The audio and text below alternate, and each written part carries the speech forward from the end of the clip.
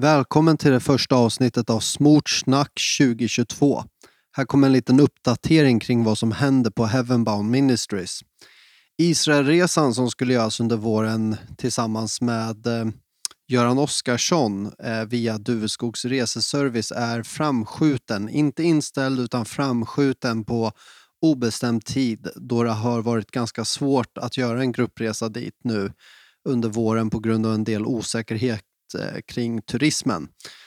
Så fort det börjar lösa sig och vi känner att det kan vara så att man gör en resa dit med trygghet och inte behöver oroa sig över hur det blir med saker och ting, så kommer vi resa dit, och det kommer ske antingen hösten 2022 eller våren 2023.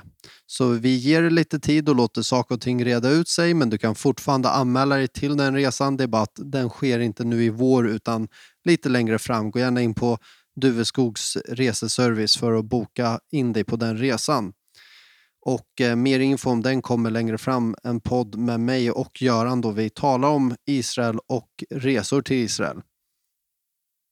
När jag kommer till mina andra resor så kommer jag nu i slutet av januari att resa till Tanzania och sedan Kenya. I Tanzania så ska jag besöka Masai-folket i Ngorongoro-distriktet. Och där ska jag möta våra ledare och pastorer i Troskristans mission. Där kommer det bli en del möten, matsupport på grund av torkan, men även påbörja sonderingen av platsen ifall något större projekt skulle kunna ske där. Efter det så reser jag till Arusha och flyger ut från Kilimanjaros flygplats till Mombasa, Kenya. Och där ska jag ha möten under 5 dagar.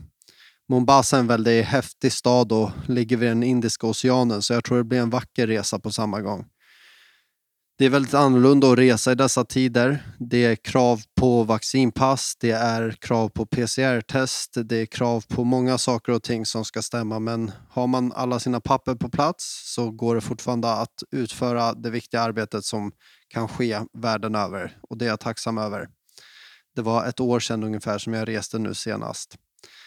Men när det kommer till podden så var det i slutet av 2021 som jag träffade Olof Edsinger när jag var på Livets Ord Uppsalas Green Room under Youth-konferensen. Vi satt och pratade lite där, jag, han och några andra, och jag kände att jag ville starta året starkt, så jag bjöd in Olof till podden. Han är en skicklig föreläsare, predikant och debattör med en riktigt vass penna. Så låt oss ha ett småsnack med honom.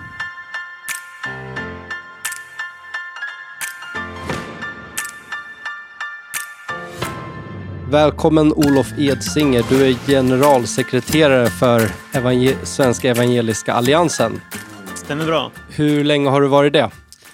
Lite drygt 4 år. Ja, super. Och vi sitter på era kontor här i Stockholm. Ja, men det stämmer. Ja, och hur kom det sig att du började jobba med det här? Ja, men jag har faktiskt varit en så att säga medlem i Evangeliska Alliansen ganska lång tid och följt det arbetet och stöttat min företrädare då, Stefan Gustafsson, som gjorde ett väldigt bra arbete. Ja. Så jag kom in på ett hörn lite innan han slutade och så jobbade mycket med just äktenskapsfrågorna och de bitarna. Och sen när han sa att han skulle sluta så var ju det en nyhet för oss alla, så det var ingenting som vi hade planerat för. Men just det. Då blev det så att jag fick förtroendet att ta över. Ja. Så att det var som en mjukstart in och sen har jag varit här. Toppen. Och det är det du gör, eller jobbar du med något annat också? Numera är det heltid. Det var inte det från början. Och jag har ju jobbat med lite av varje. Jag har jobbat mycket med barn och unga tidigare. Och reser och talar och sådär, både i och utanför tjänsten. Skriver både i och utanför tjänsten. Så att just det är lite flytande gränser ibland. Ja, spännande. Och utöver det har du familj och så här? Stämmer bra. Vi bor ju lite norr om Uppsala i Storvreta. Min fru då och 3 barn. Ja, så det blir pendling dagligen här? Alltså jag är inte på det här kontoret så ofta, särskilt inte under coronatid, men även annars kan jag jobba ganska mymycket hemma. Jag förstår. Och så är jag på resa ibland då. Skönt med jobb där man skriver mycket, för då kan man sitta, så länge man har datorn så kan man bara sitta och köra. Verkligen, det är fantastiskt. Ja, du skulle säga att du jobbar mycket? Jo, det skulle jag ändå säga. För första gången vi träffades var ju på LOs green room för några månader sedan. Ja. Och då hann du knappt komma in i green room innan du plockade upp datorn och svarade på mejl eller jobbade och så här. Så ja, nej, men det känns ändå som att du har många bollar i luften att jobba med. Jag kan nog ha haft någon ledartext jag behövde skriva klart också. Det är ju ständigt ett flöde av artiklar och sånt som kommer från mitt håll. Så. Precis.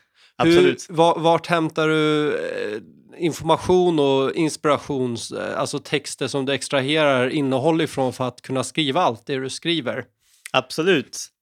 Nej, men det så har jag ju läst ganska mycket både på högskola och på egen hand. Jag gick ju teologi på Johannelunds teologiska högskola och sen också 1 år idéhistoria på Uppsala universitet. Väldigt lärorikt. Ja.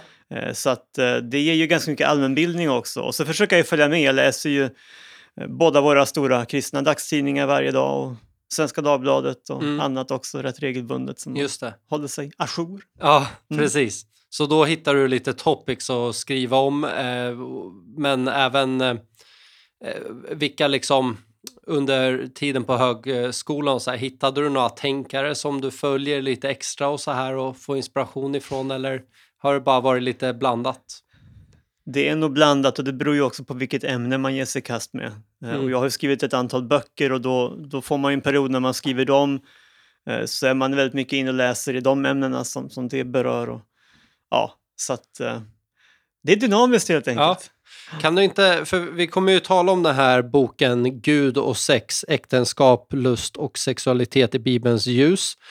Men kan du nämna redan nu så vi inte missar det, vilka andra böcker du också har skrivit för de som är intresserade efter podden här? Ja, nej, men visst. Alltså, jag har ju skrivit ganska många så jag kanske inte ens ska nämna alla. Om du nämner nämn tre stycken då. Ja, nej, men jag kan säga så här att dels har jag skrivit lite mer grundläggande böcker kring tro och helgelse och liknande. Sen har jag skrivit några apologetiska böcker som mer går i närkamp med svåra frågor som krigen i Gamla testamentet och domstexterna i både Gamla och Nya testamentet. Så det är liksom en sida av vad jag skriver om. Sen har jag skrivit ganska mycket om det här med identitet och sexualitet. Jag kom ju ganska nyligen ut med en bok som heter Olika och jämlika om det här med manligt och kvinnligt. Okej. Och så har jag jobbat tidigare med trans och queer. Vi får se om vi kommer in på det här sen också. Men som sagt, ett 20-tal böcker är det vid det här laget. Ja. Så att... Kan du ge hisspitchen för krigen i Gamla testamentet? Hur förstår man sig på dem? För det är inte det vi har tagit oss tid för idag. Men om du ska ge en hisspitch för de som kanske blir då taggade på att läsa den boken efter det. Men man kan säga så här, när jag jobbade med den boken så läste jag väldigt mycket Bibeln. Jag läste också ett 40-tal olika böcker på det temat. Så att, jag gick verkligen till botten med de frågorna. Och min upplevelse är att det finns väldigt mycket att upptäcka när man vågar gå i närkamp också med de här svåra texterna. Så jag tycker att även de texterna är något vi ska ta vara på och men våga läsa och även predika om i den kristna kyrkan. Men det finns oändligt mycket att säga om det och det är helt klart så att vi som kristna inte är kallade att kriga på det sätt som Israel var kallade under en viss period. Men jag tror att vi lär oss någonting om Gud som krigare som gäller i både Gamla och Nya testamentet. Att Gud är en krigare? Yes, Herren Sebaot. Det betyder Herren härskarornas Gud. Just det. Och det är han som står i spetsen för arméerna det. Så det finns väldigt mycket att upptäcka där, men det får vi väl ta en annan gång då. Absolut, men jag har varit bara så intresserad. Hur krigar han nu för tiden? Man kan säga så här att Guds rike är Jesu herravälde där han är kung och han strider mot ondskans alla makter och kallar också oss att stå med i den andliga krigföring som det innebär mot synden och döden och djävulen. Just det. Så på det planet så är krigstanken precis lika levande i det Nya testamentet. Men det står också i Bibeln att vi är inte kallade att kriga mot varelser av kött och blod.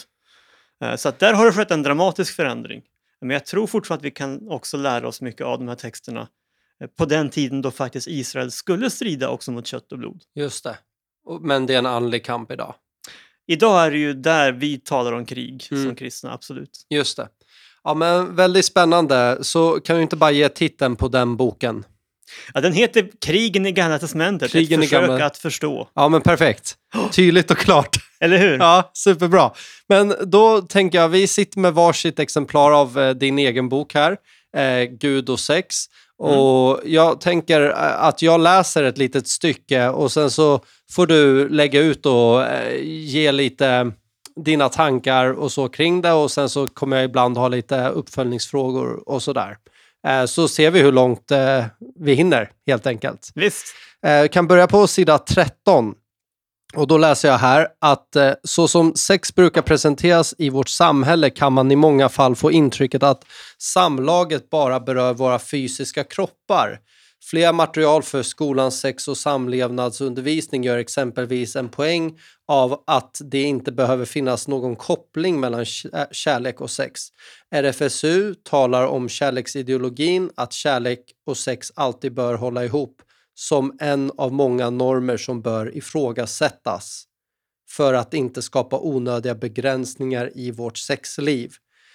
Så alltså RFSU, som är en organisation som får komma in och föreläsa på skolor och så här, de ifrågasätter det här med att kärlek och sex ska höra ihop. Det stämmer bra det, och det är ju en blixtbelysning av hur man egentligen hanterar sexfrågorna i skolans värld. Att det är väldigt mycket fokus på tekniker, att skydda sig. Man talar ingenting om att fördjupa sig i relationen. Man får knappt tala ens om koppling mellan kärlek och sex. För som RFSU bland annat då säger, så är det en fullständigt valfri norm om man vill tänka att kärlek och sex hör ihop eller inte. Och det gör ju att man måste fokusera mer på det fysiska, på det sexuella mötet. Men det blir väldigt grunt också. Man kan inte tala om själens gemenskap. Det är bara kroppar som möts. Och det är ju en grundläggande kritik som jag har när jag också försöker måla upp mer en biblisk vision av sexualiteten. Att vi är faktiskt ande, själ och kropp som människor. Vi förenas på djupet när vi har sex med någon annan. Ja, det är dessutom så att om vi talar om bra och dåligt sex så finns det väldigt mycket forskning som säger att bra sex uppstår normalt när man faktiskt har den här själsliga djupa kontakten också med den man ligger med. Så det finns väldigt mycket att säga om just de bitarna.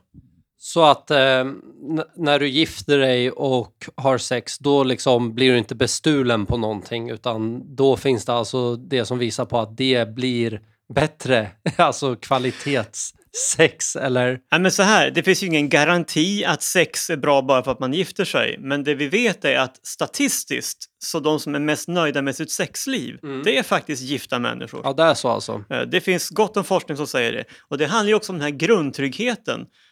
Just för att man är trygga med varandra, just för att man har gett varandra löften om att leva tillsammans, dela glädje och sorg med varandra, då kan man också ta lite ups and downs. Det är inte så katastrofalt om det någon gång inte blir så lyckat, för att man har både fler tillfällen och man har också en relation som handlar om mycket mer än bara det sexuella. Just det. Så om man skulle ha dåligt sex vid något tillfälle så hänger inte allting på det liksom. Och om det skulle vara jobbiga situationer som man går igenom så hänger inte allt på det, utan man vet att det finns ett förbund. Om man däremot har en väldigt kortsiktig relation eller lite mer bara ett one night stand, då blir det helt meningslöst om man har en dålig gång i sängen så att säga. Då faller allt, då hade det inget värde alls. Men i ett äktenskap, i en lång relation, så handlar det inte bara heller om det lustfyllda. Det handlar ju också om gemenskapen, om att komma nära varandra, att vara sårbara inför varandra.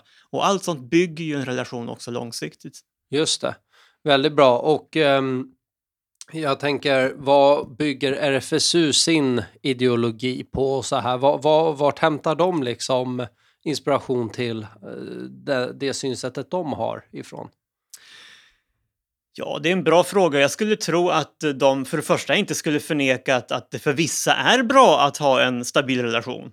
De är bara väldigt måna om att säga att man inte ska ha någon norm som säger att man bör ha en stabil relation. För att RFSU har ju i alla tider hyllat det fria sexet. Och frihet i den tankevärlden, det är ju utanför ramarna, utanför normerna, där jag gör precis som jag vill och känner för i stunden. Så länge det inte då drabbar någon annan väldigt hårt. Det skulle ju även RFSU ha invändningar mot. Men det är en väldigt radikal individualistisk syn på sex, kanske man kan sammanfatta det med. Medan jag menar att sex alltid är någonting gemensamt. Vi delar vår sexualitet med någon annan, fördjupas tillsammans i sexualiteten. Och många idag tänker ungefär så här att det är två autonoma, som man säger, självständiga individer som möts, ger varandra någonting för att få någonting tillbaka, som ett kontrakt att antingen bara för en kväll eller kanske till och med för ett äktenskap. Att man tänker så ungefär att men jag ger in så mycket som jag får tillbaka. Medan Bibelns förbundstanke handlar om att inte bara tänka matematiskt kring det där, utan faktiskt överlåta sig till den andra, att vara beredd att gå tillsammans med honom eller henne även i perioder då jag inte får lika mycket tillbaka. Men det bygger också ett djup i relationen som faktiskt också skapar förutsättningar för väldigt mycket gott och välsignat, inklusive ett gott sexliv. Just det. Väldigt spännande. Och sen så om vi går vidare här till sida 15. Och som sagt, de som vill ha helhetsbilden får ju såklart beställa hem och läsa boken. Men där läser jag lite grann. Och då står det så här: det är detta som gör att man kan ha svårt att skaka av sig inom situationstecken sina tidigare sexualpartners. Det har fått en del av en själv som man inte kan ta tillbaka hur som helst. I vissa lägen kan det därför vara bra att tillsammans med en förebedjare be Herren att klippa av inom situationstecken det band som vi har fått till personer vi inte längre vill vara präglade av. På så sätt kan vi få hjälp att helas och komma vidare ur relationer som vi ångrar eller mår dåligt av. Och jag tänkte bara på det här när det står, det jag har skrivit om att man kan tillsammans med förebedjare klippa av gamla band till tidigare sexualpartners. Finns det någon biblisk text eller biblisk grund till att man kan göra en sån sak, eller är det rent anekdotiska liksom, vittnesbörd som du bygger den här tesen på? Ja, jag skulle säga några olika saker där. Dels så har jag själv jobbat ganska mycket med inre helande, och jag har bland annat gått utbildningen som en själavårdsorganisation som heter LL har, och där man undervisar ganska mycket om det här med både människan som ande, själ och kropp, men också om själsband som vi kan få till andra människor. Det är ju ofta positiva själsband vi kan ha till exempel våra föräldrar, till vår mamma och pappa, men det kan också vara och så till syskon, alltså alla sådana relationer. Det kan vara negativa band när vi har haft en kanske väldigt dominerande förälder, eller kanske en lärare eller chef som har behandlat oss illa. Det skapar ett slags band som gör att vi lite grann känner oss bundna till den personen, till och med när vi inte är i samma rum som han eller henne. Och där brukar man säga genom LL att här finns det också en andlig dimension som vi kan få gå in och vara med i bön och lösa upp sådana band. Och be Jesus helt enkelt att klippa det som är orättfärdiga band som vi har till personer. Och då är det så att sex, i och med att vi förenas till ande, själ och kropp med alla de som vi har sex med, så skapar det väldigt djupa själsband. Det är därför sexualiteten kan förena på ett sånt fantastiskt sätt i en relation. Men det är också därför, för att ta ett extremt exempel, sektledare har ofta sex med sina undersåtar för att binda dem till sig. Det är ett sätt att utöva makt också.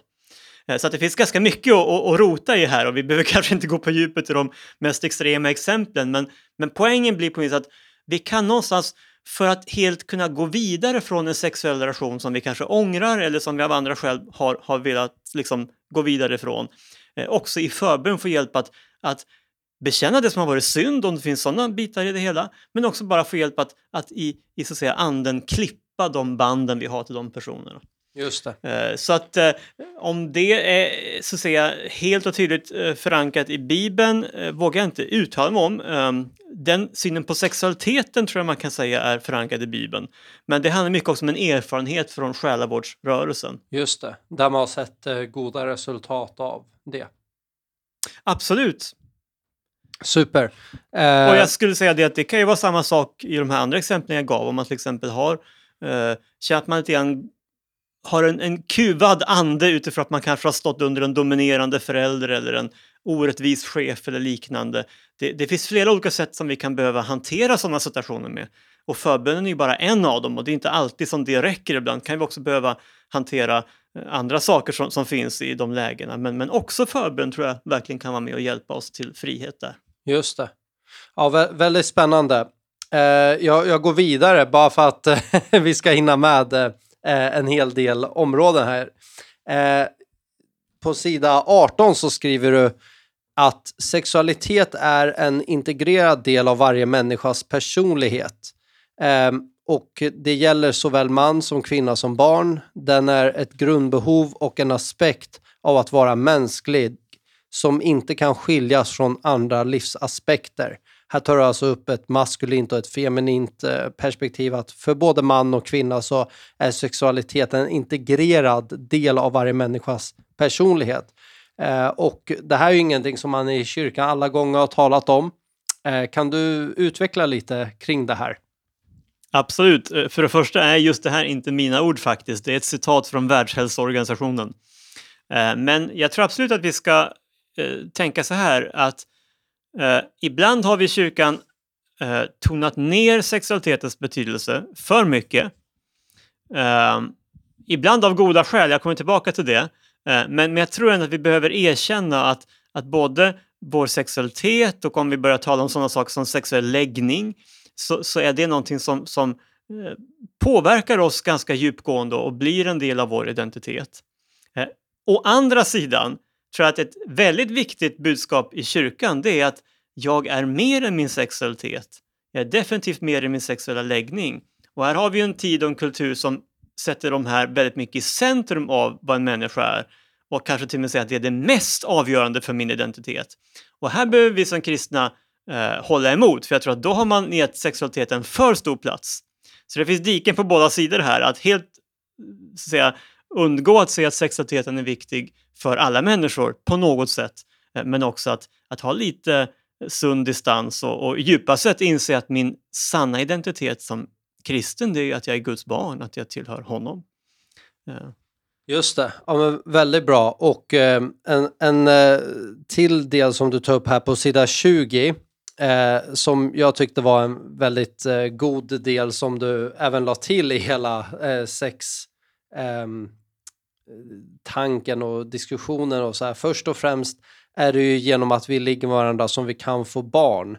Något som i sin tur för med sig ett långsiktigt åtagande i fråga om omsorg, försörjning, uppfostran och samarbete från föräldrarnas sida.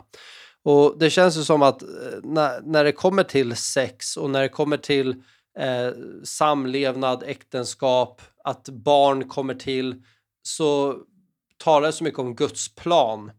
Gud hade en plan med allt det här och han hade en tanke med allt det här. Och det är ju väldigt ofta som vi människor tog en del av Guds plan och ryckte den ur sitt sammanhang, och då blev den helt plötsligt fel när den hade kunnat vara rätt om den förblev i Guds plan, som till exempel sex. Jag tänker lite så här, kan inte du bara tala lite om välsignelsen i, du som själv är familjefar, du som själv är man, att alltså leva i en sexuell relation med din fru och se barn komma ut av det, och betyder det mer på något vis? Kan du tala lite grann om det när hela barnaspekten kommer in också, att det kanske får en djupare betydelse? Ja, nej men absolut, och det är ju många som har vittnat om det, att när man får särskilt sitt allra första barn, men varje barn naturligtvis, så är det en oerhörd ny erfarenhet. Ja, det är en erfarenhet att föda barn, det är ju någonting som bara kvinnor förunnas, som naturligtvis kan vara jobbig också, men som också är en fantastisk sak att få bära det här barnet under 9 månader och sen få se det komma ut som en egen individ.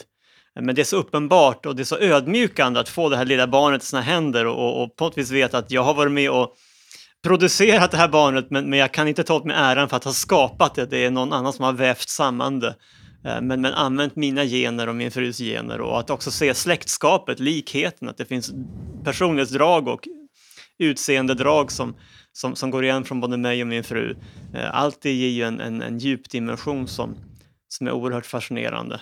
Och så den här naturliga bondningen som sker när man får barn, att det växer en kärlek till det här livet som är väldigt konkret och som är just starten på det här livslånga ansvaret som man också har som förälder för sina barn. Verkligen.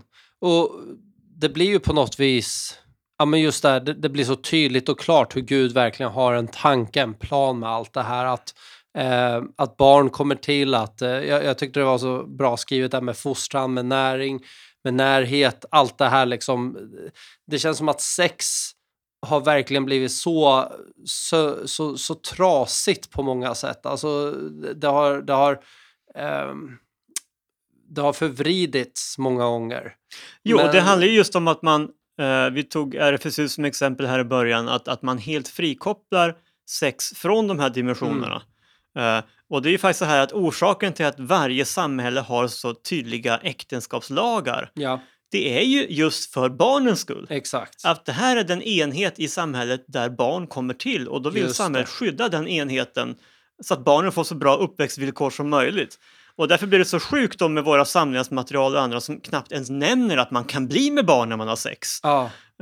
För att det är en slags oönskad bieffekt bara. Precis. Och jag tänker, även om jag inte är emot preventivmedel på något sätt, så tänker jag att man bör ändå ha någon slags tanke i bakhuvudet att varje gång jag har sex ska jag vara beredd att få barn med den jag ligger med. Exakt. För det säger någonting om den överlåtelse jag behöver ha till den personen. Verkligen, för det där är också en sån sak som du nämnde om preventivmedel. Det är inget jag är emot heller, men ibland kan nästan ha slagit över där i kyrkan också att så fort någon har liksom inte varit exakt och supernoga med preventivmedel varje gång, så är det liksom nästan som en överreaktion även från kristna människor ibland att men oj, hur tänker du då och så här. Men så kollar man på några generationer tidigare, då användes det inte ens inom kyrkan. Så det kan ju nästan, även det har tagits till en överdrift ibland, och man tappar nästan den här barntanken ibland. Och sen en tanke jag också har fått, det är ju att det är ju väldigt många som, eller väldigt många kanske inte är, men det är en hel del människor som har svårt att få barn.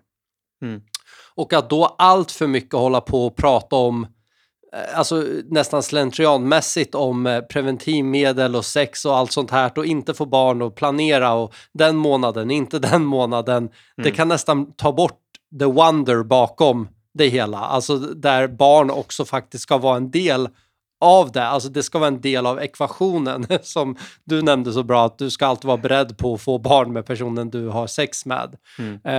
Och även i kyrkan tror jag att det är bra att vi har släppt in preventivmedel, allt sånt här, absolut. Men ibland kan det nästan bli att vi kristna även tar det för långt. Absolut, det mesta går att ta för långt, och det blir lätt att vi hamnar i det här individualistiska tänkandet istället, och som jag var inne på tidigare. Och här tycker jag att vi ska vara ödmjuka inför våra vänner i katolska kyrkan som ju har en helt annan syn här och ju generellt är väldigt negativa till preventivmedel.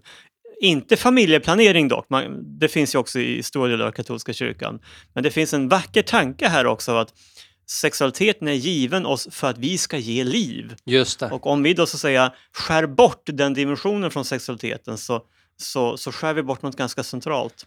Så att låt oss vara ödmjuka inför de här frågorna. Men som sagt, i grunden tror jag ändå att preventivmedlen kan vara till väldigt stor välsignelse också. Verkligen. Men allt kan missbrukas. Ja, men exakt. Och det känns som att när man talar om sex och även inkluderar tanken av att ett liv ska komma till, då känns det heligt helt plötsligt. Det känns andligt nästan. Ja.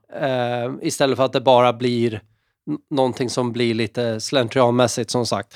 Ja, men jättebra, Olof. Jag tänkte bara fråga en sak till här om kristna som dejtar, alltså som inte har gift sig än och så här. För det här är ju någonting som ofta tas upp på olika ungdomskonferenser och unga vuxna-konferenser inte minst. Du jobbar mycket med unga människor genom livet. Hur ska man förhålla sig till varandra innan man har gift sig? Och det är ju många som väljer att liksom hitta sitt sätt och så här. Vissa tänker att vi ska aldrig ligga med varandra innan äktenskapet, men tyvärr blir det så ändå. Andra klarar av att vara avhållsamma under den tiden. Men du skrev här på sida 36 som fortsätter in på sida 37 som jag bara tänkte fråga om snabbt. Och då står det så här: det är naturligt att graden av intimitet i en relation ökar i takt med att vår överlåtelse till varandra ökar. Som förlovad kan man därför göra saker tillsammans som man inte bör ägna sig åt på första dejten. Vi ska också komma ihåg att den sexuella föreningen berör kropp, själ och ande. Därmed är det rimligt att den fysiska närheten får gå hand i hand med att vi växer varandra närmare. Också själsligt och andligt. om vi inte kan be med vår pojkvän eller flickvän kanske vi inte heller ska grovhångla med honom eller henne, frågetecken. Och så bara nummer 2 här, man kan inte bli ett med kläderna på. Om man vill vänta med sex bör man därför också vänta med att vara nakna tillsammans. Det enda jag tänker på här, för det verkar som att du skriver att det gradvis ska gå upp, den intima kontakten mellan pojkvän, flickvän, förlovade.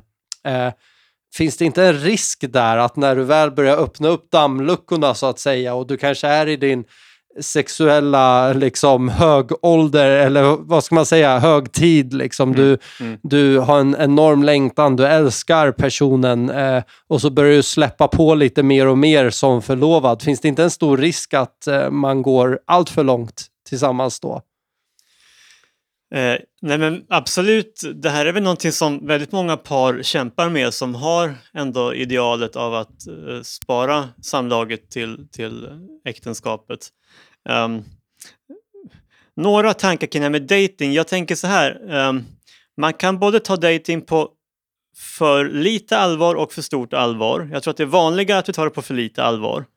Och min grundtanke är så här, jag kan naturligtvis inte veta första veckan jag är tillsammans med någon att det här ska bli min framtida äkta man eller äkta hustru. Men jag bör inte gå in i en relation som faktiskt är en kärleksrelation utan att åtminstone ha det som en reell option att det skulle kunna bli så. Om jag redan från början vet att det här kommer inte bli min framtida partner, då sviker jag den personen genom att investera i den relationen som en kärleksrelation. Då ska man hellre bara vara vänner. Och det är inte så bara. Ibland har vi tappat den dimensionen att man kan faktiskt också vara bara vänner även över könsgränserna. Men det finns också ett stort problem och tyvärr tror jag att det är vanligare bland unga män att man faktiskt lite grann leker med det andra könet. Det är trevligt att hänga och liksom umgås och kanske hångla lite också för den delen. Men man har innerst inne inte någon ambition att det här ska bli en livslång relation. Och det menar jag är ett svek. Så att jag tror att vi ska både kunna vara lite avslappnande att vi måste få pröva oss fram lite. Vi kan inte veta första dagen med några få undantag. Vissa har ju fått det väldigt klart för sig. Men de flesta av oss kan inte veta första tiden att det här ska faktiskt bli min framtida man eller hustru. Men jag bör investera i relationen så att det åtminstone kan bli det.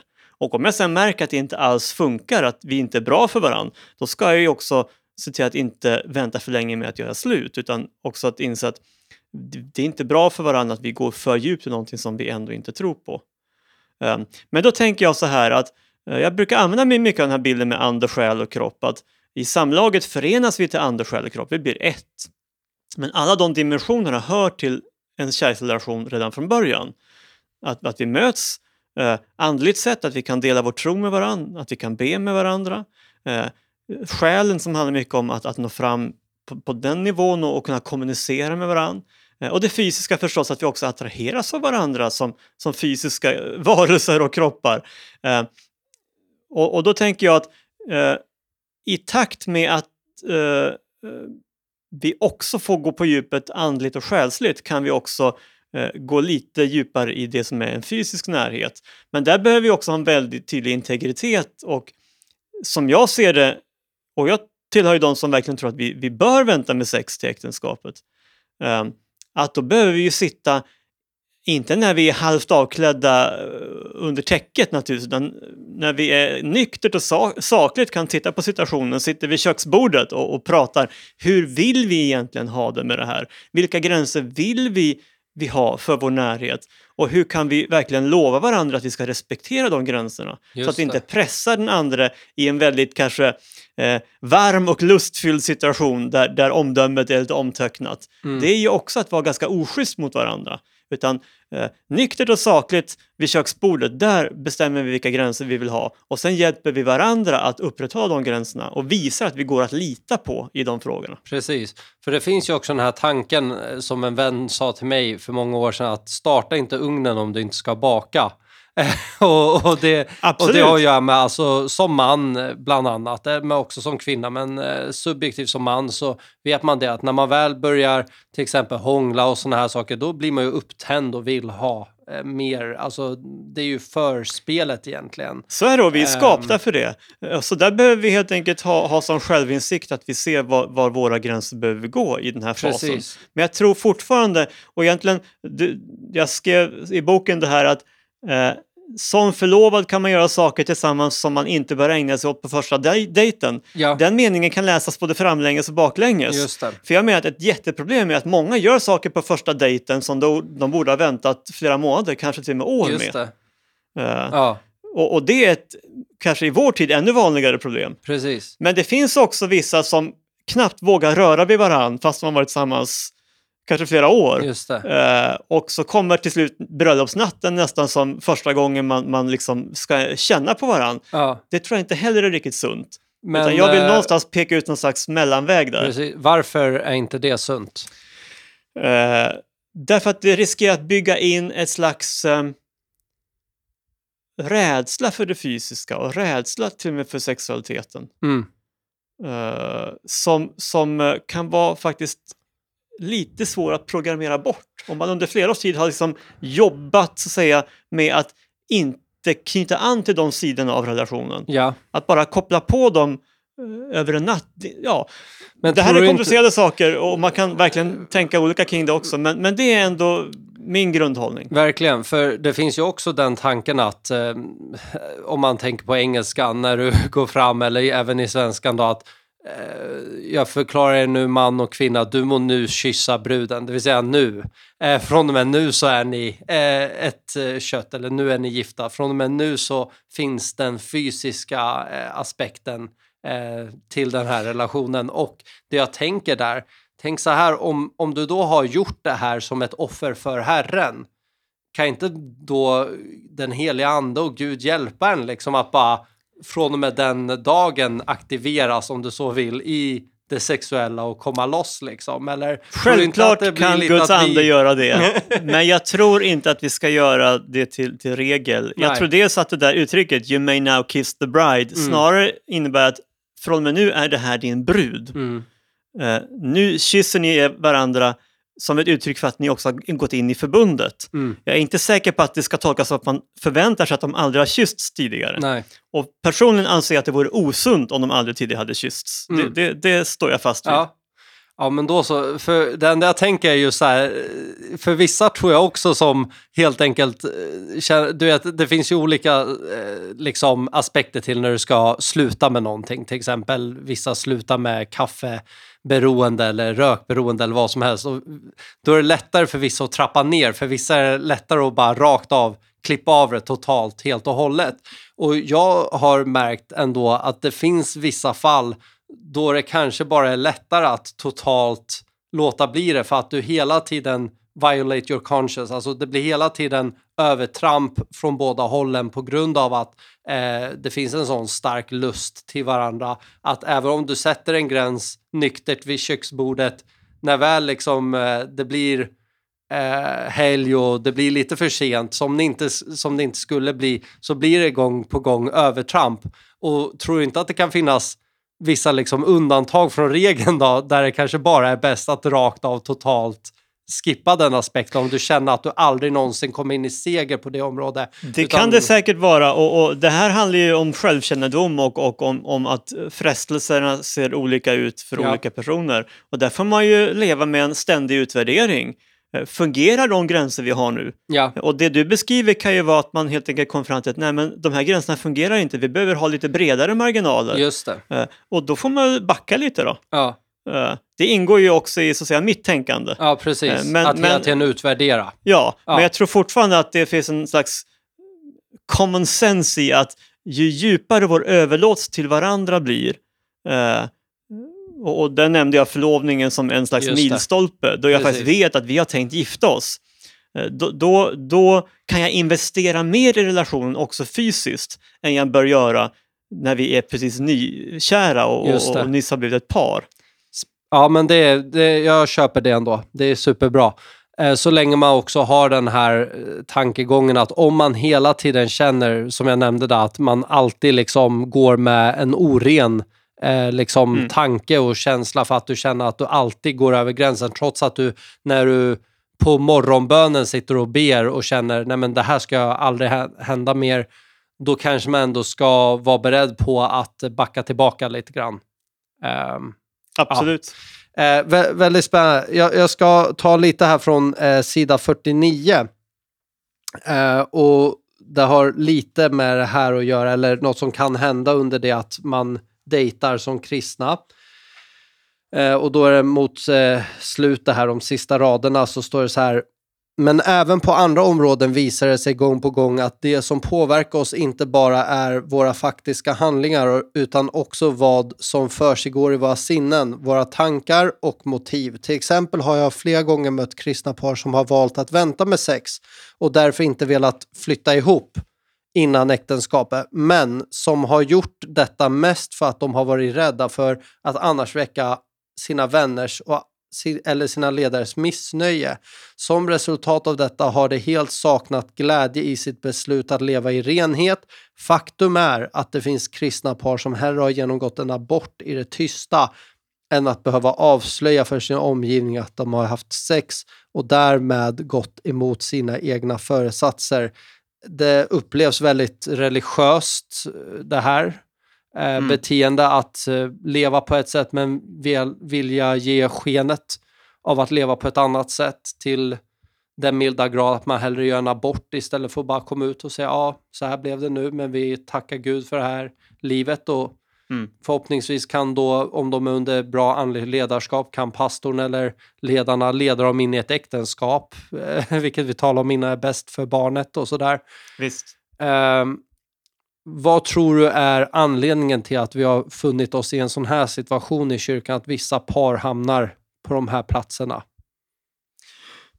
Nej, men jag tror att det finns naturligtvis lite olika skäl i olika miljöer. I vissa kristna kretsar är det faktiskt lite grann det som har kommunicerats medvetet uppifrån, att man har lagt en väldigt stark fördömelse över synd och snedsteg av olika slag, som helt enkelt gör att det känslomässigt inte känns realistiskt att berätta att man har begått en sån synd eller trampat snett på något område.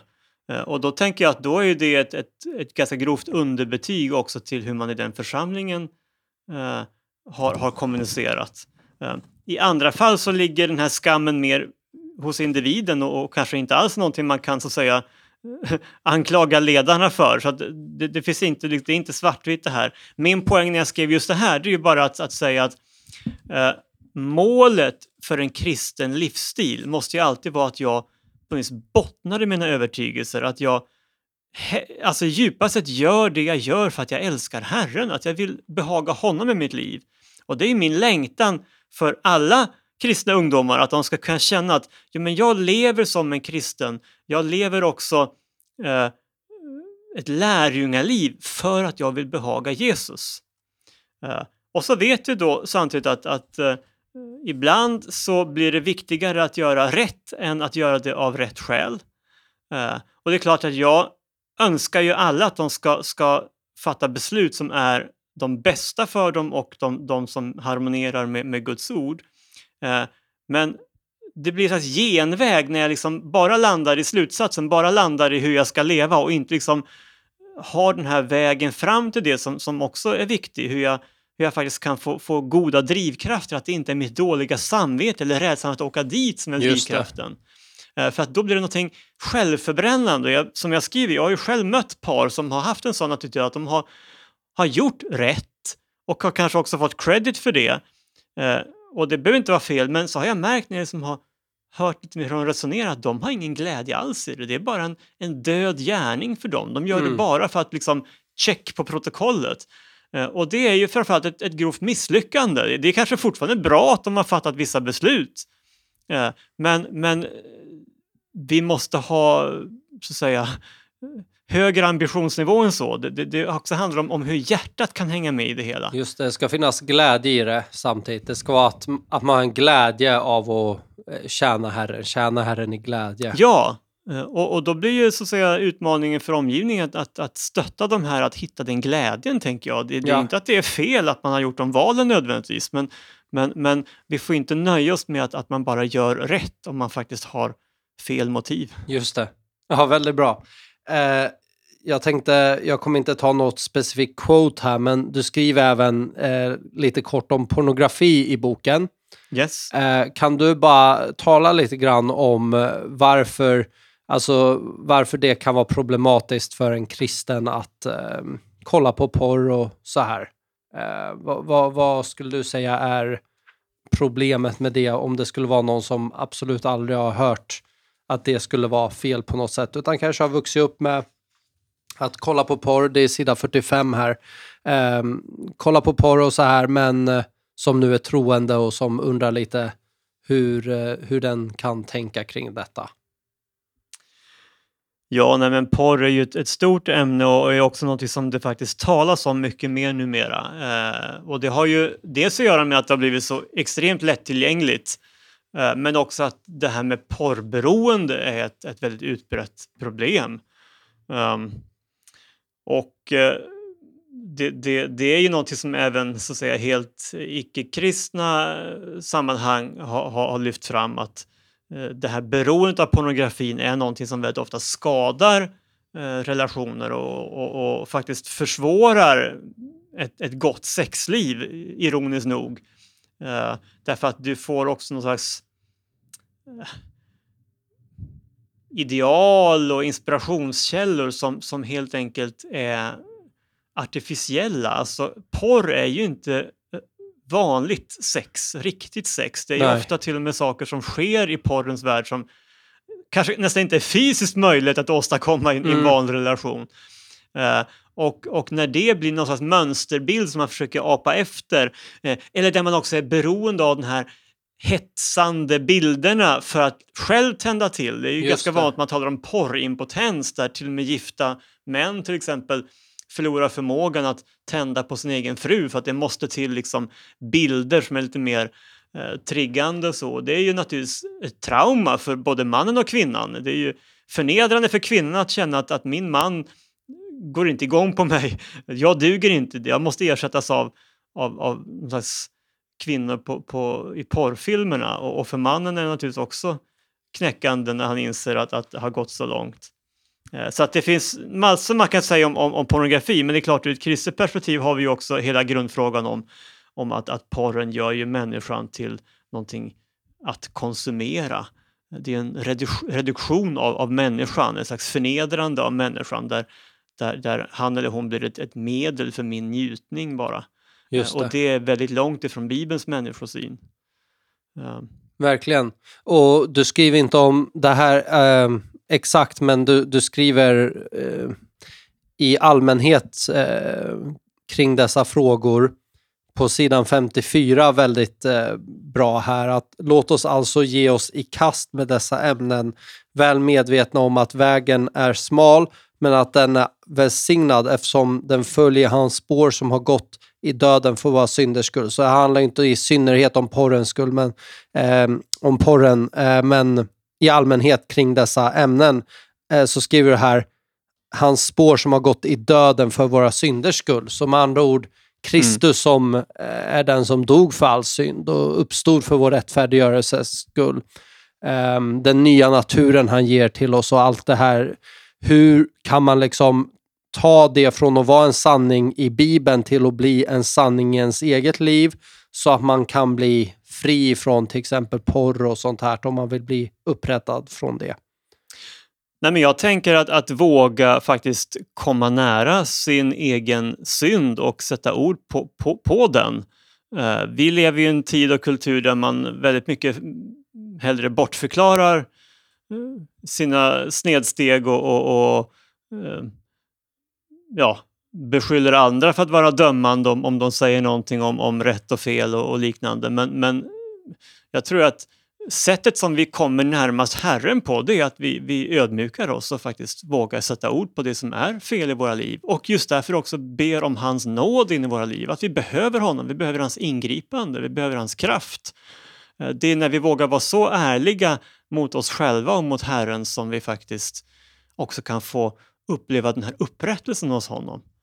Så jag tror att det är ett stort misstag att sluta tala om rätt och fel och synd och liknande. För att det är först när vi vågar sätta ord på de här sakerna på det sättet som vi också kan se att förlåtelsen är faktiskt Guds sätt att möta oss i det.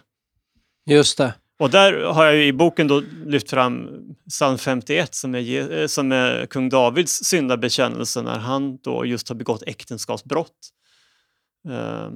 Som ett fantastiskt exempel på hur vi kan få komma tillbaka till Gud i ett sånt läge. Just det. Väldigt bra. Så psalm 51. Den rekommenderas varmt. Ja. Vi ska se. Jag tänkte att vi ska tala lite grann om abort, och det är ju såklart när man talar om det så är det att man öppnar a can of worms som man säger på engelskan, så egentligen skulle man ägna kanske en hel podcast och bara tala om det för att få alla olika nyanser och tankar och sånt här. Men det du skriver på sidan 72 som jag tänkte lyfta fram i det här sammanhanget på grund av att det så sällan lyfts fram någon annanstans. Så står det från toppen av sidan där att till saken hör att beslut att avliva sitt barn inte passerar så oförmärkt i en människas liv som vi ofta intalas att tro via media. Mängder av kvinnor, inom parentes och vissa män, kan flera år efter sina aborter fira födelsedagen för sitt barn. Så här gammal skulle han ha varit om det inte vore för aborten. Så här gammal skulle hon vara.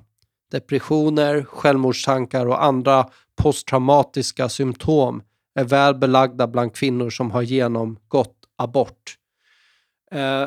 Om det här nu är fallet, varför tror du att abort nästan hyllas som den enda vägen för människor som blir oönskat gravida i samhället idag?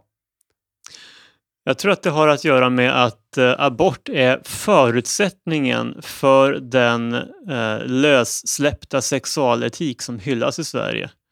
Om vi ska kunna gå från en partner till en annan, om vi ska kunna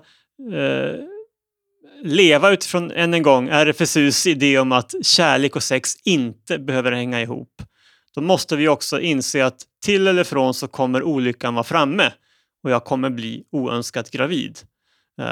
Men då har jag redan sagt att hela det sexuella delen av mitt liv är ett individualistiskt projekt som jag ska förverkliga mig med.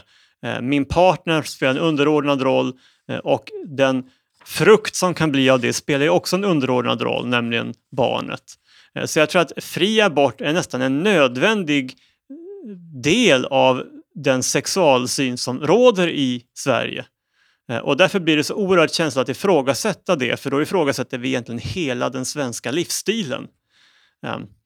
Och jag tror också att det är så många som har gjort abort som faktiskt mådde så pass dåligt i det, att det blir en slags överlevnadsmekanism att slå tillbaka. Man skjuter budbäraren. Alltså, om du problematiserar aborten, då säger du någonting om att det jag gjorde också var ett problem.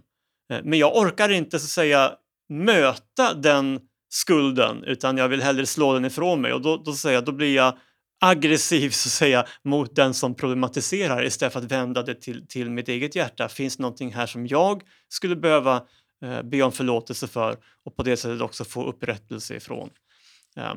Så jag tror att det finns väldigt mycket att nysta i kring det här, och att hela det svenska samhällsbygget idag nästan bygger på den fria aborten, och det förklarar, tror jag, varför det är så kontroversiellt när man börjar ställa lite mer närgångna frågor kring det.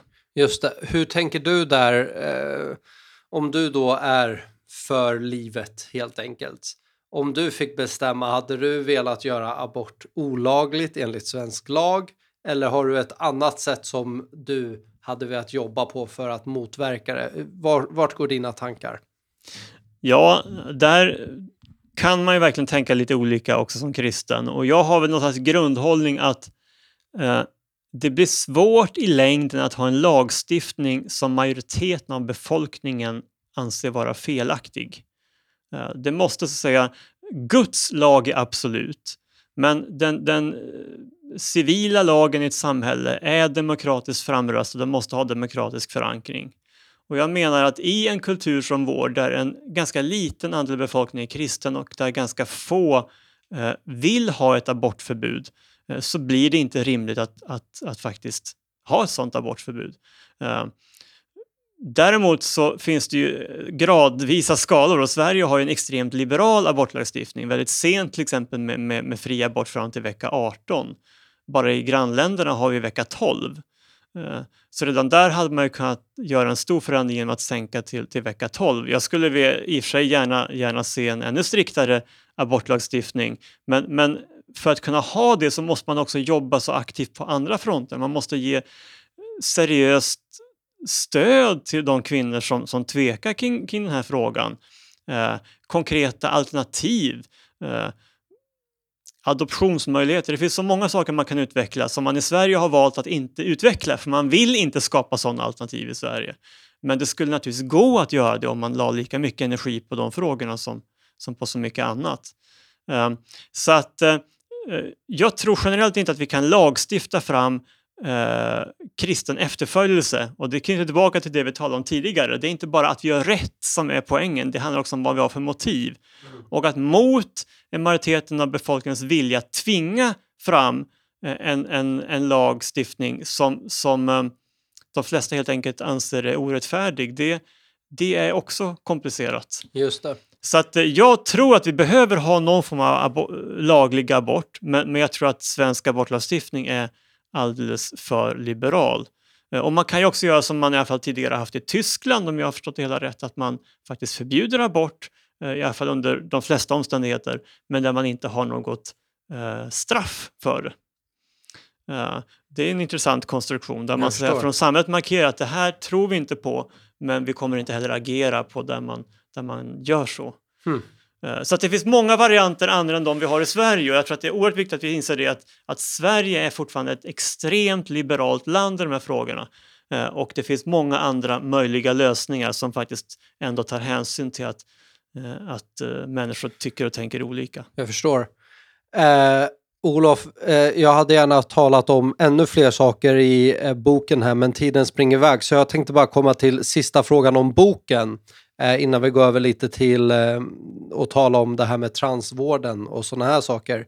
Och jag har skrivit en anteckning med penna här i boken faktiskt, som jag vill ställa då, för som sagt, när man bara reducerar sex till att det ska vara one night stands och sånt här, så blir det ur sitt sammanhang och det blir fel.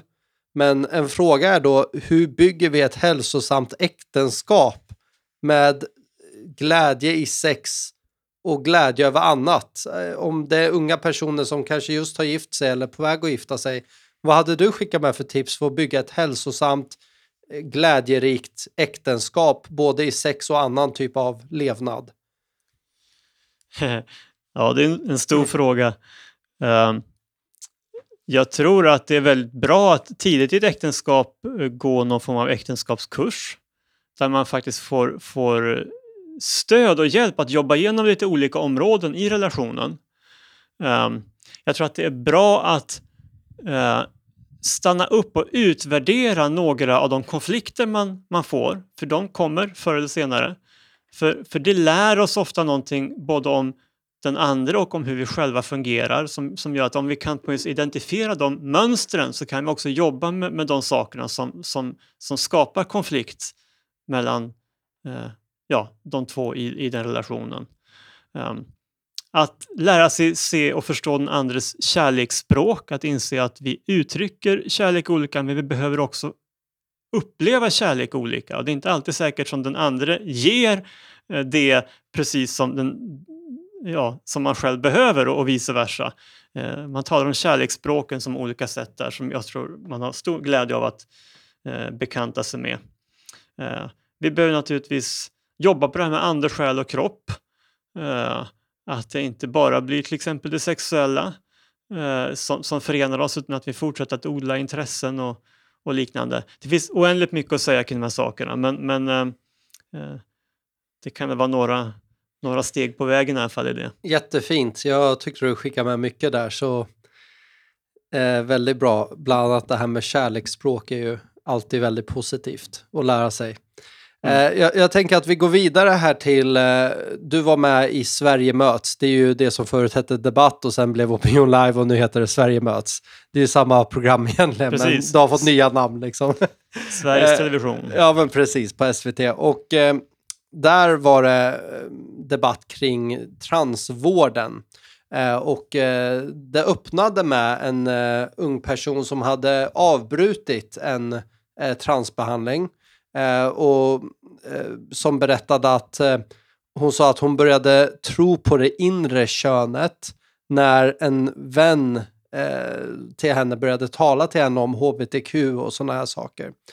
Och det här kanske inte en sekulär person kommer ta till sig, men från mitt kristna tankesätt så tänker jag direkt på det här med att om du tror på lögnen så ger du kraft åt lögnaren, men sanningen sätter dig fri från lögnen som håller dig fången. Och hur liksom det här sprids bland våra unga människor, tankar kring det inre könet, tankar kring olika kön och sådana här bitar. Vad fick du för intryck av att höra henne tala om detta och vad som hade hänt med henne och hur missnöjd hon var över det som hon hade gått igenom som resultat av detta? Ja, nej men så här, det var ju flera frågor i en egentligen, men man kan säga att jag har jobbat en hel del med frågan kring de här nya könsideologierna och särskilt då kanske trans och queer, just för att de påverkar vårt samhälle väldigt mycket idag och inte minst den unga generationen. Och en nyckel i de nya tankegångarna, det är ju att jag definierar min egen identitet, jag definierar min egen sexualitet, och det här är också någonting som kan vara lite flytande och gå fram och tillbaka. Jag tror ju att det här kittlar någonting i oss, att jag får bestämma, jag får initiativet, inte ens min kropp ska säga någonting om vem jag är, utan jag kan definiera det alldeles oberoende av sådana saker. Det finns någonting ganska lömskt i det. Där med kristet språk så säger jag så uppmuntras jag ju att bli min egen herre, att definiera min egen tillvaro. Det är ju sånt som Bibeln säger att Gud gör. Gud skapar tillvaron och sätter gränserna för vår existens. Så de här nya ideologierna frestar ju oss egentligen att göra oss lite grann till gudar, där vi kan designa både oss själva och tillvaro runt omkring oss.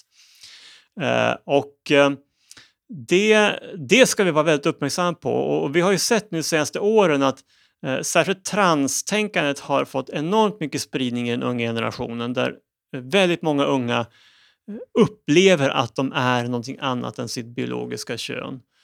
Och det finns även historiskt en väldigt liten grupp som man kallar just för transsexuella eller så, som man redan i tidiga barnaår kunde se att det här var personer som agerade lite annorlunda än andra barn, och man kände på sig att det här är något lite speciellt med det här barnet, och där vissa sen även som vuxna då upplever att de är födda i fel kropp, som man ibland brukar uttrycka det. Men där var det är ju fortfarande så att du har antingen XX-kromosomer eller XY-kromosomer. Precis så är det. Och det här är ju ett slags mysterium där det fortfarande inte finns någon konsensus i forskarvärlden överhuvudtaget om det här är ens en riktig, så att säga, diagnos, eller om det bara är, så att säga, en förvirring i största allmänhet. Men det som framförallt har skett senaste åren, det är att det här har ju exploderat i den unga generationen. Då har jag jättemånga unga människor som drar de här slutsatserna att de är födda i fel kropp. Och för allt fler är det ju helt uppenbart att det här är någon slags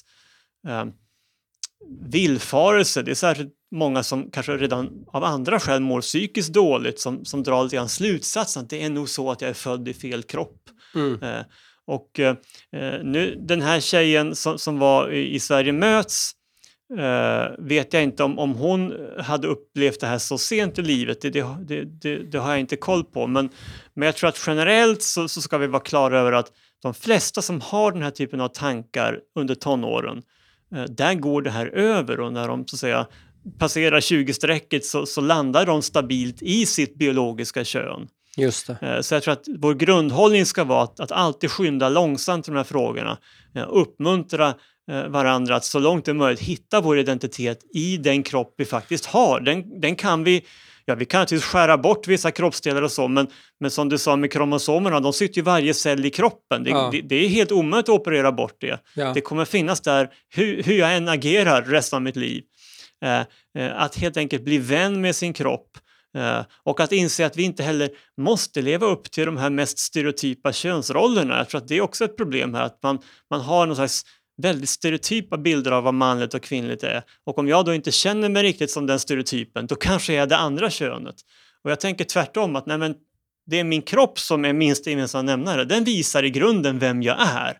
Sen inom spektrat män och spektrat kvinnor så finns en enorm variation på personlighetstyper och intressen och allt vad det kan vara. Och där behöver vi än en gång bli lite mer avslappnande och säga att men kroppen säger i grunden vem jag är, men de här stereotyperna måste jag inte alls böja mig under. Just det.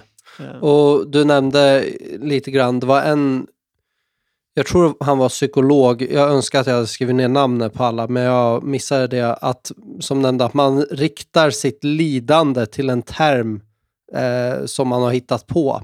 Alltså att allt mitt lidande har att göra med att jag är i fel kön, och då kanske jag hade haft samma lidande ändå i livet, och det är tufft att vara ungdom och så vidare, men nu har du liksom en term, du har ett fenomen, du har någonting att rikta det här mot, och allt kommer bli bra bara jag får gå igenom den här behandlingen. Ja, och ofta så ges det sådana förespeglingar också på olika forum på nätet, att om du bara går igenom en transition, då kommer du verkligen att må så mycket bättre.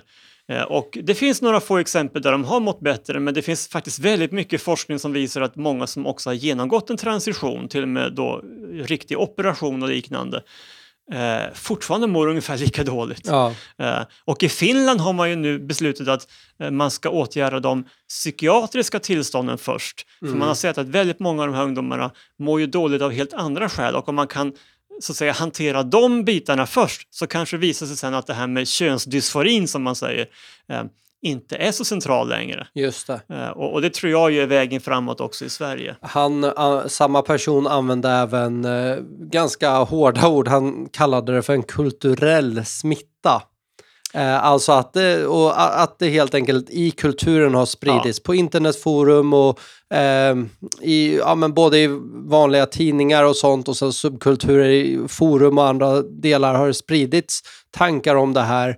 Och det har blivit som en kulturell smitta, kallade han det för det blir liksom, som sagt, det här måste vara anledningen till varför jag mår som jag mår. Ja, och så här, det kanske kan låta hårt, men det är ett etablerat begrepp inom psykiatrin. Det har funnits i över 100 år sådana erfarenheter av modediagnoser. Okay. Där det så att säga dyker upp en diagnos, och helt plötsligt är det jättemånga som tror att de har den. Och så upptäcker man efter några decennier att det där var en fake-diagnos. Jag förstår. Men det var ändå en peak då, där jättemånga trodde att de hade det.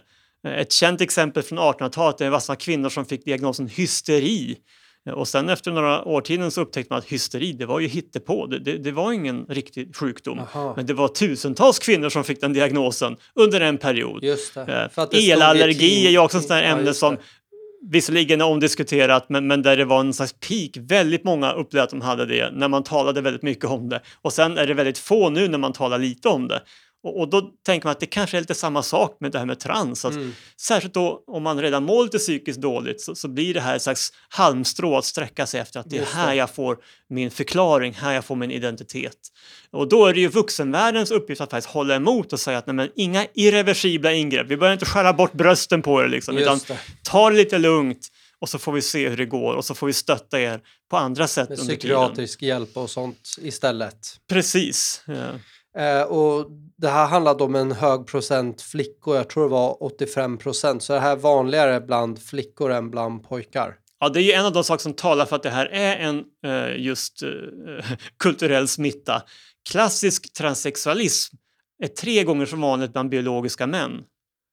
Medan det här nya fenomenet av unga som kommer ut som trans är mycket, mycket vanligare bland flickor. Aha. Så att även det illustrerar att här har någonting hänt som inte är riktigt som det ska. Jag tror att när jag gick i skolan var det väldigt många unga tjejer som fick anorexia.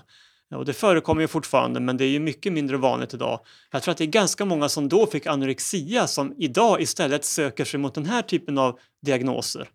Men det kanske är samma grundläggande människoöden det handlar om. Just det. Så jag tror att det finns väldigt goda skäl att inte bara haka på det här tranståget okritiskt. Och så som vi naturligtvis måste möta varje individ med respekt att de har väldigt starka känslor och smärta kring det här. För du nämnde att vuxenvärlden måste stå emot, men tycker du att vuxenvärlden har varit vuxen? För det som ska vara vuxenvärlden bland annat är ju vården. Och den får ju väldigt mycket kritik just nu. Absolut. Jag tror att det här kommer utvärderas som en av vår tids stora vårdskandaler. Du tror det? I backspegeln, det tror jag. Ja. Kan du tala lite om, för en behandling av könsdysfori är pubertetsblockare. Jag har skrivit en anteckning här på 10, 11, 12 år. Kan det stämma att de kan börja få det så tidigt? I vissa fall har man fått det så tidigt, ja. Och det är ju egentligen hormonläkemedel då som inte är tillverkade från början ens för den här typen av så att säga, patientgrupp, utan har helt andra funktioner. Men det man har sett då, det är att de kan ju få ganska allvarliga biverkningar, till exempel benskörhet. Du kan få en benstomme som en 80-åring fast du är i tonåren. Oerhört tragiskt. Och du kan bli impotent. Det finns många allvarliga biverkningar. Hjärtfel och så vidare. Så att även det är ju en stark orsak till att göra lite rejäl forskning på det här innan man börjar använda de här medicinerna och läkemedlen. För barnkonventionen säger att du är barn tills du är 18 år. Och borde vi inte beskydda barnen då från det här som många anser vara experimentellt? Jo, jag anser ju det. Varför tror du att det har kunnat gå så här långt? Är det lobbygrupper? Är det... Vad är det som har gjort att det har blivit så här? Många har ju genuint velat hjälpa naturligtvis, men så har man varit kanske lite dåligt informerad om faktiskt hur läget är och trott att vissa saker hjälper som man inte har forskningsbaserat evidens, som man säger, att det hjälper. Och sen så har det här blivit ett slags frigörelseprojekt, och det sa jag också i Sverige möts, att ett av de stora problemen är att den här frågan har blivit ideologisk. Vi har alltså lämnat det vetenskapliga och gjort det här till en slags ideologisk frigörelsefråga. Där individen, som jag sa tidigare, ska få uttrycka sig själv. Det blir en slags symbol för vår tids individualism. Och när det dessutom handlar om identitet och sexualitet så blir det ännu mer liksom mitt i prick för vår kultur som är besatt av frågor kring identitet och sexualitet. Så du har individualism, identitet och sexualitet, alltid samma diagnos. Så det här blir ett slags modernt frigörelseprojekt, och då blir det ännu mycket svårare att ha sakliga diskussioner kring vad som är adekvat vård helt enkelt i det hela. Ja, och det var en som nämnde där, han använde så mycket common sense på något vis. Han sa det att fram till 2012 så utfördes inte behandlingarna, och vi ser ju resultatet av det. Riskerna nu med dessa så kallade behandlingarna, de känner vi inte till, utan de kommer vi ju börja se nu. Nu har de ju börjat sippra ut på senaste året här lite grann. Men från och med nu kommer vi börja se resultatet av dessa behandlingar. Nej, men precis så. All tidigare forskning var ju på den här gruppen klassiskt transsexuella. Övervikt män där det här debuterade i tidiga barnaår och där det var ganska hög ålder på de som undersöktes. Den här helt nya patientgruppen har sen debutålder, övervikt unga kvinnor. Just det. Och alltså det är två helt olika fenomen, men man använder forskning från ett annat fenomen och tillämpar det på det nya fenomenet. Det är det som är vetenskapligt så tokigt med det här. Just det. Så ganska grundläggande känns som att det enda som kan vara förklaringen för det är just det här kulturella smittan. Det känns inte som att det kan finnas någon annan rimlig förklaring för det. Det kan ju i och för sig vara flera förklaringar samtidigt. Men det kanske är över... Tydligt att det är liksom, en faktor i alla fall. Ja. Du nämnde ordet rapid onset gender dysphoria i debatten. Förklara för mig, vad är det för någonting? Ja, men det är egentligen det engelska uttrycket för det jag har beskrivit. Okay. Rapid onset betyder ju att det här har kommit, liksom, det är snabbt påkommen könsdysfori. Okay. Den kommer alltså snabbt i tonåren normalt då. Medan klassisk transsexualism kom redan i 2-4 års åldern. Jag förstår. Just det. Och då har ju hela omgivningen kan följa förloppet. De har sett att det här är ett barn som agerar annorlunda. Det kommer liksom inte som en överraskning när den börjar sätta ord på att jag tillhör nog, eller jag identifierar mig med det andra könet. Medan här kan det komma hem en 15-åring som fram till igår var en vanlig söt flicka och nu säger hon jag är pojke och ingen i familjen har ens anat det. Från absolut det är någonting helt annat än det man såg tidigare. Jag förstår, och jag tror att det var en person som var där och som förespråkar för RFSL som nämnde om hur stopphormoner har lett till minskad alltså suicidrisk, alltså självmordsbenägenhet. Finns det någon forskning på det? Det där är något som väldigt ofta sägs då från hbtq-rörelsens sida, men när man tittar närmare på forskningen så är den inte alls så entydig som det låter. Och det är många som har självmordstankar också efter de här ingreppen. Bland annat för att man märker att man fortfarande mår ganska dåligt, trots att man fick det där som man trodde skulle vara en quick fix. Så än en gång, det bara illustrerar hur komplext det här är. Och Emily blev kallad hatisk på grund av att hon nu hade gått tillbaka från den här behandlingen. Hade hon fått mycket hat ifrån de grupperna som tidigare hade underbyggt henne väldigt mycket. Nu var det liksom mycket hat och sånt mot henne på internetforum och sånt där. För att hon hade gjort, jag kommer inte ihåg vad ordet är, men när du alltså går tillbaks till... Detransition, ja, detransition. Nej, men hon blir ju svikaren liksom, som säljer ut sina tidigare anhängare. Och jag menar, det finns ju personer som har forskat eller velat forska på de här sakerna, detransitioners då, som har blivit mordhotade. Massmail till forskningsinstitutioner med krav på att de här forskarna ska ta sig ifrån sina forskningsmedel och så vidare. Så det är ett oerhört hetskt samtalsklimat kring det här. Och det ska man också vara medveten om. Vart har de här, alltså är det här i Sverige eller utomlands, är det över världen som det har hänt? Det här med mordhot och allt sånt här. Mordhot har ju varit kanske framförallt i USA och Storbritannien, men det förekommer även i Sverige. Så med andra ord, man blir tystad, eller man försöker tysta dem? Man försöker tysta dem, ja. En fråga här, Olof. Du fick frågan, jag tror att vad programledaren försökte fråga var om du kategoriskt var emot det här. Alltså om vården ska hålla på med transvård eller inte. Jag tror att du får rätta mig om jag har fel, men jag tror att du svarade att det kan finnas undantagsfall då det ska hända. Och då har jag bara en tvådelad fråga här. Menade du bland vuxna eller bland barn? Och sen den andra delen, vilka är i så fall de här undantagsfallen?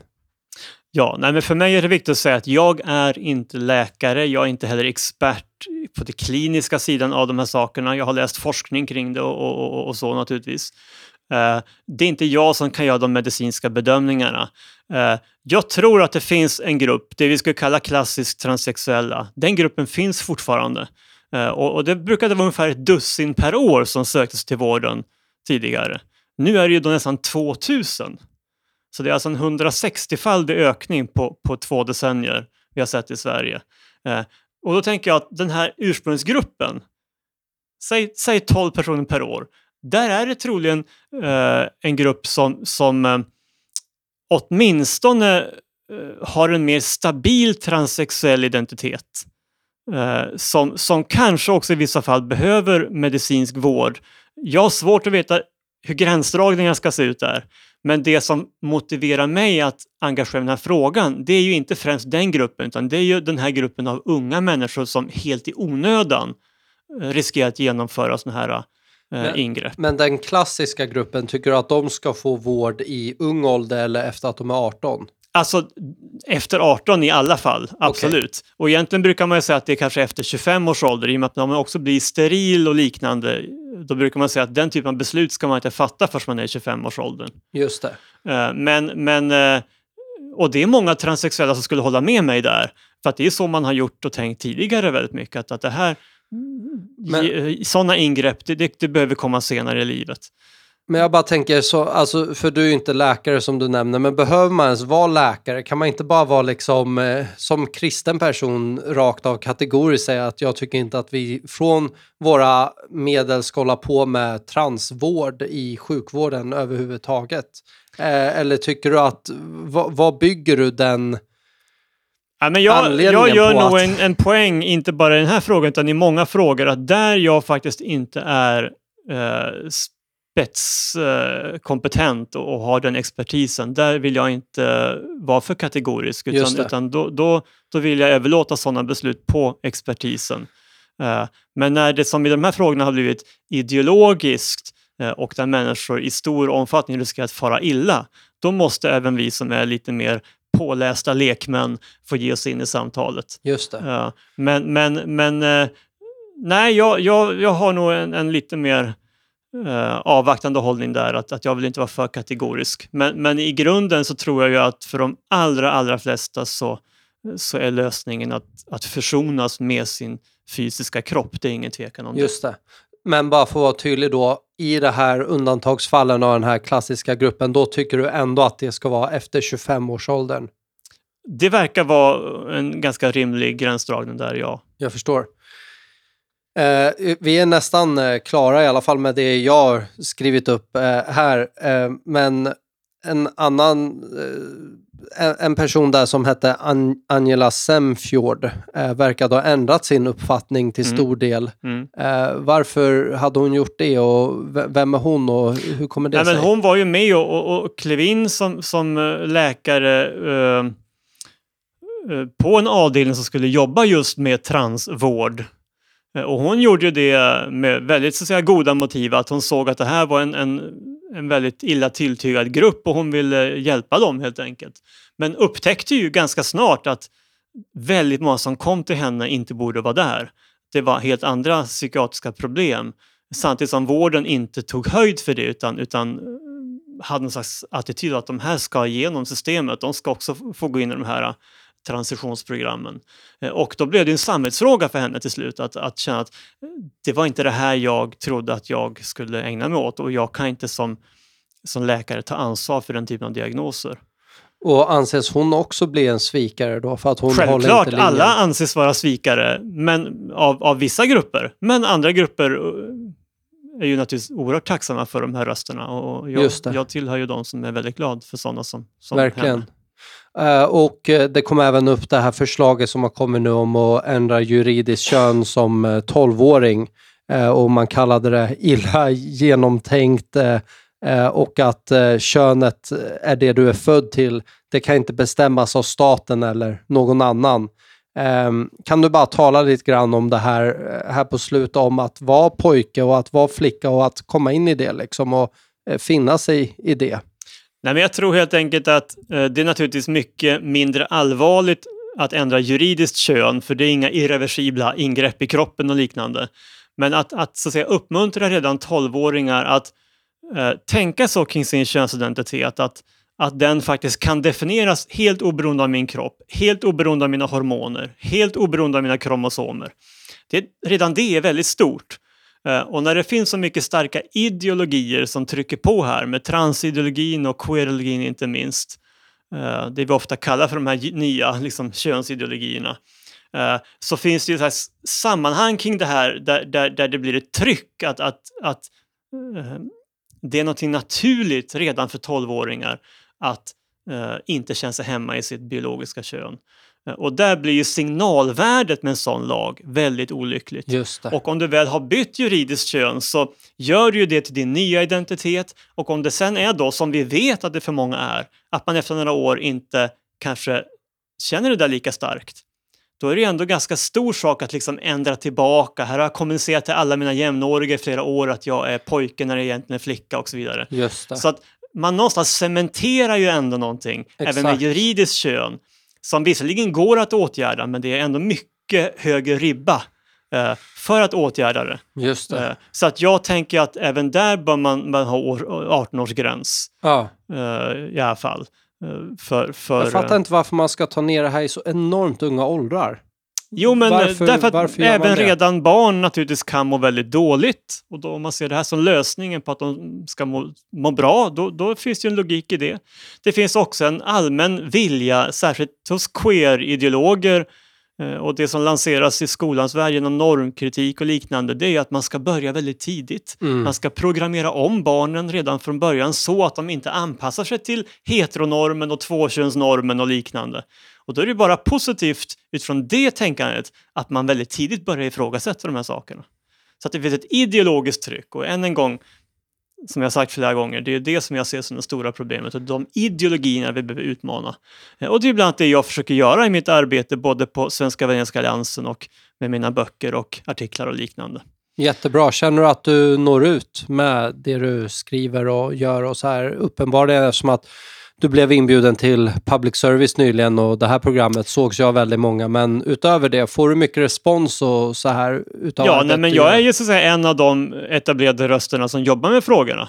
Sen vet jag ju att de som inte tillhör kyrkan kan ibland vara lite ängsliga för någon som är förknippad med den kristna tron.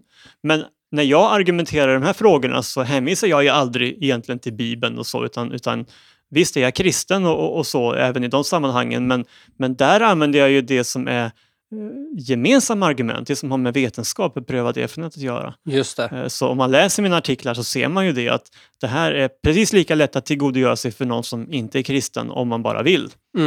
Och det är så jag tänker att vi ska jobba med de här frågorna, för det här är det jag som teolog skulle kalla för skapelseplanet. Det som är gemensamt för alla människor oavsett tro och kultur. Spännande. Jättebra, Olof.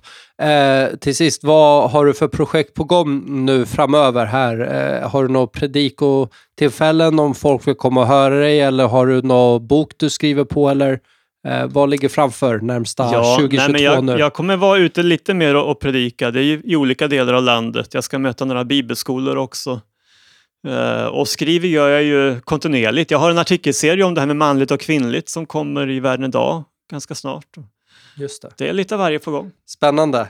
Då får man hålla utkik. Jag vill tacka dig så mycket att du ställde upp i Småortssnack, och samtala gärna med dig vidare vid tillfällen när du har någonting nytt topic som ligger på agendan. Ja, men det är bra. Härligt. Ja. Tack för att jag fick komma. Tack ska du ha.